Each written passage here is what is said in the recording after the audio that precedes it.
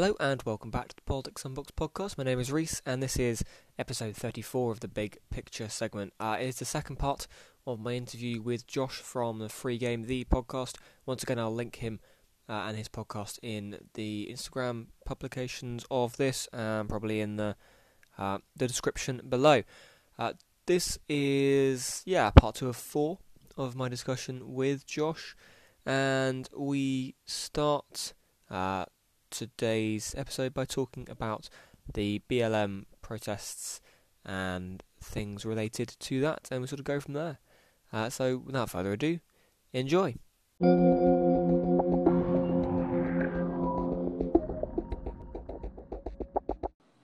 I think we will move on from the coronavirus from this point. So I mean, if they are demonetizing podcasts for saying the word, I'm definitely gone now. But we'll move on to another area that has captured the public consciousness, and that is the protests and the movement that was sparked by the murder of George Floyd, which now that must be over a month and a half ago now, maybe. Almost two, yeah. The movement and the organisation and the structure that is the Black Lives Matter campaign has come under a little bit of fire from certain aspects of the media and the public. Some people calling it a destructive rather than constructive movement. What's your opinion on the BLM and their protests and their movement and their goals? Well, it depends on what they're talking about is not constructive. Mm-hmm. Because if I do have issues with the way the Black Lives Matter movement has been going, the direction that they're going in, focus, and also I can't really speak too heavily on it. I'm still in the military. Mm-hmm. But I do have my own personal issues with the way they go about things and the timing and all that. But I would like to know for anyone, what is unconstructive about it? Because nothing else is working. If you talk about just the protesters, it's kind of iffy. I just didn't understand why they were doing this during the pandemic. I didn't see everyone wearing. My mind just goes to that. But if you're doing like the looting and the destroying things, that I don't understand, and that's what I would understand if someone is saying, okay, that's unconstructive. I don't understand why you're doing that. But I've spoken on why I thought that, but what do you think? Me personally? Yes. I think that there is clearly something wrong within the system. You don't get thousands of people marching on the streets in the middle of one of the worst public health crises we've ever seen if there's nothing that needs to change. Right. Perhaps I'm not best placed to tell people what should be changed. I'll leave that to the people who know more, who have the experiences and who can bring their experiences to the fore. But my big worry around the movement is that because of the actions of some people who either are either are affiliated to or are allowed to be grouped together with the protests, the looters, the people who maybe end up on late night telly throwing a brick through a police car, something like that, right, and maybe have nothing to do with the actual protest and aren't even fighting for the same things. right. My big worry is that they will get linked with the movement as a whole and will then be set back. Do you worry that the movement might be set back and the change might be delayed because of this small minority of people who, again, might not even have anything to do with the Black Lives Matter group? Well, I think it already has. I mean, this isn't the first, second, or third time something like this is happening in this country, where we try to protest and say their name. Black Lives Matter. This is not the first time we've done this. So I think it definitely gets set back when we're doing other things. That's taking the focus off them. It's taking the focus off of us needing a change in this country to something else. Yeah, Your dog feels the way about it too. Yeah, my dog loves it. She's downstairs. She's somewhere downstairs. I don't know where. There must be someone close to the front door. Very, very lovely dog. Yeah. So that would be my major worry on this. How has it been in Dallas? Because we've seen major protests in the Twin Cities up in Minnesota, where where this particular incident sparked things. We've seen protests in New York and across basically the length and breadth of America. Oh yeah, has it been happening very much the same? Not so much now. It's definitely calm. But because I just moved here like a couple of months ago, and that was like right when all of this was happening, and there was definitely like a curfew on the city. Actually, like 8:00 we had to be in, and if you weren't, you had to be like going to the store or something like that. So it was pretty bad, but I didn't see any of it personally because I was in the house. I was scared. I didn't want any parts. I'm not even gonna lie. Perhaps in a different time, maybe, right, when there wasn't a public health crisis. It seems to have, well, certainly on social media and media platforms, the groundswell of people tweeting and Instagramming and Facebooking supports for movements seems to be drying up and petering out. Would you say that's a fair assessment? That's definitely fair. I think a lot of people like to be heard just to be heard, not necessarily to spread a message.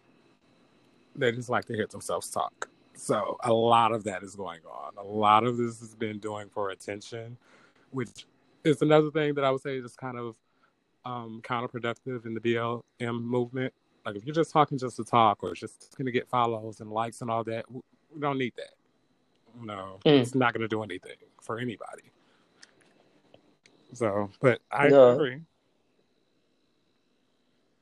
Yeah, it's slightly worrying that because it gives the politicians and the people in power the opinion that, or perhaps the perception that opinions have changed and then maybe even changed again in the short time since George Floyd's murder. There's one other case that's really been capturing the public consciousness. I know there have been many, many more that deserve this level of attention and this level of outrage. But the other one is Breonna Taylor. Right. For her murder as well. I believe there's a chart somewhere on one station which shows the three officers in question. I don't have it to hand, and it's got rows on there to tick when they are fired, when they are arrested, when they are convicted, and when they are imprisoned. Would you like to hazard a guess at how that's been progressing? I don't know if you know or not. I was kind of following it. It was letting me that it was taking so long, but you can go ahead and fill me in. I love learning. So at the moment, only one officer has been fired. I was hoping it was more because I remember saying that, and I was like, like just one. Yeah, the two others are still in their role at the I've forgotten which state it was, but I know they're still in their roles, and no one has been arrested, charged, or imprisoned, which is I guess it's disheartening. Right, it's a very sad situation. Yeah, I can't even imagine to can't even begin to imagine how it must make people who have to live through this situation far more than I will comprehend how that makes them feel, knowing that this has happened and the action just doesn't seem to be there. On that note, is the president or the government doing enough? Is anyone? Not, absolutely not. And I'm not going to elaborate, but I'm a little confined still, being in the military. But I'll just say I definitely think that there's more that could be done. Absolutely. Like to see. Just, I mean, with this particular situation, they came into her home and literally killed her. She had a weapon, yes, and she was asking who it was. It was beating at her door. They came in, she fired, and after that, she was dead. And that's just not okay. That's not proper protocol. And it wasn't even the right house. Well, it was the right house. I think it was just the wrong person. I think they were trying to look for her boyfriend. Or something like that. Like, there needs to be more training. I don't know if you know this. Teachers actually have to do more training than a police officer. And they get paid way less. Issues like that need to be addressed. Because it's very easy for a teacher to lose their job. The police officer, not so much. Staggers me. That staggers me.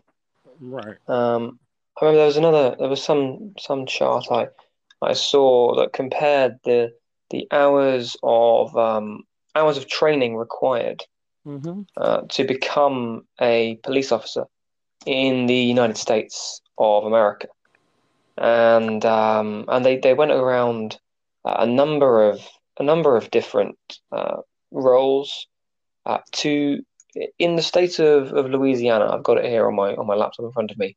To become a licensed manicurist, you need 500 hours of training. Wow. To become a police officer, it is 360 hours. Wow. We're training to do nails. To save lives. There we go. Interesting. It's yes. There's also a stat that sort of almost blew my mind. In England and Wales, so where I'm from, we have a population, a combined population of somewhere around 57 million as of 2015. There have been 55 fatal police shootings in the last 24 years. Wow. So from 2015 to 1991, 55 fatal police shootings in England and Wales. In the United States, in 2015, they overtook that number in 24 days. Yeah, that's the good old United States of America. To me, as a UK citizen, I look over at the US quite often, and I watch people try and institute change. The last president seemed to try and give it a good go, trying to push through things like gun reform in the wake of what was it, Sandy Hook, and at the very end of his term, and it never seems to happen. Right. Does that dishearten you? I'm sorry? Does that dishearten you? Absolutely, especially living here. And that was the first time voting when I voted for President Barack Obama. I was very proud of the work that he was trying to do. But I mean, president honestly is just a job. And he has to get approvals before he do anything. It's a lot of things that goes into trying to change this country. Whether you want to go left or right, it's gonna take a lot of people to sway which direction you go in. So it's definitely not an easy job. But hey, man, look at where we are now. We gave the job to a businessman. And this is why, okay, so I live in Texas. So I was trying to get people that I knew voted for President Trump, like their input. Like, why did they think that he was going to do a good job? And it's because it was like, well, he's a businessman. He has millions of dollars. He's never going to be broke. Why couldn't he do that for America? It's totally running a country than running a business. It's totally different. But people can't grasp that. And here we are feeling the effects of it. Hopefully in November we can change that. Hopefully. We will come on to the 2020 election, President, House, Senate, the lot, in just a little bit. But I want to talk about one thing before we get there. In the protests, there was a lot of attention, certainly in the media, given to the groups of people pulling down statues and the arguments around the removal of things, sort of Confederate flags from. I think there's only one state, I believe it's Mississippi. Mississippi, yep. Yeah, the one state that still has the Confederate stars and bars flag on its state flag. A number of institutions, like NASCAR, I believe, now has stopped flying the Confederate flag at all its events. What do you see when you see someone flying a Confederate flag? What does that make you think about? Honestly, racism. Because the flag stands for. I know a lot of Southerners like to think that it's not. It is. If you really do your history on it, you'll know that flag's about racism. Point blank period. I mean, you can go down and say it's about history. Yes, slavery was in that history. And that's what it celebrates, to me.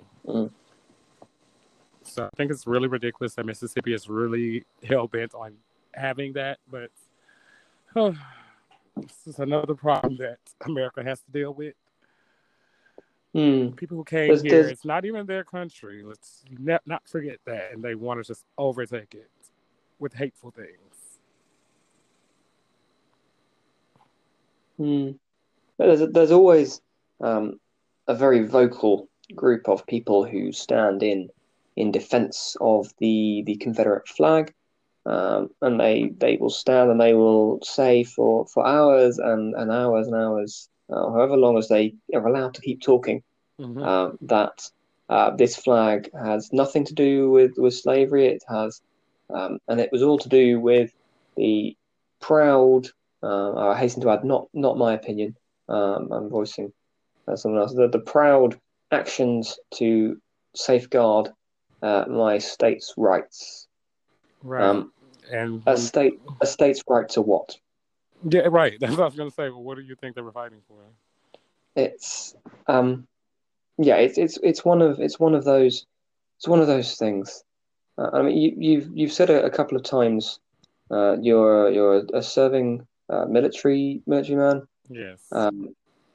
There are a number of training bases and I believe monuments all around. There's one in Arlington Cemetery, a monument to Confederate soldiers, and a number of training bases and things like that named after Confederate generals and other soldiers.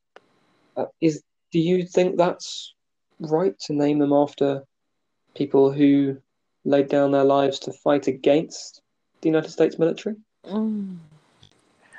That's a touchy subject because a lot of people want those to come down as well. There's a lot of positions going around now, actually, to get a lot of statues that are up. Even like there's a Sam Houston statue close to Houston. They want that to come down too. And that's been up for decades. So I'm just like, when it comes to the statues and stuff, I have to throw my hands up. I'm impartial. I don't know. It's perfectly fine to hold opinions of impartiality. I don't think they should even be encouraged, rather than right. Because I don't want to stay on one side or the other. Because I mean, both sides have good points. So, but with the flag, take that down. There's no argument about the flag for me. But the statues, I think that's a little touch and go. Mm. Because Harriet Tubman this... was technically in the war as well. So there's a statue of Harriet Tubman somewhere. I wouldn't want that to be torn down. There's more to be argued over on statues. Because obviously every statue is about a different person. Agreed. And every person has multifaceted lives. Right. And has to have their individual circumstances taken into account. I couldn't agree with you more on the flag. There is no facet to that flag. Right, at all. Or rather, there is just one. And I think, yes, that's something that, Mississippi, big decision to make, guys. Get it together. Get it together, Mississippi.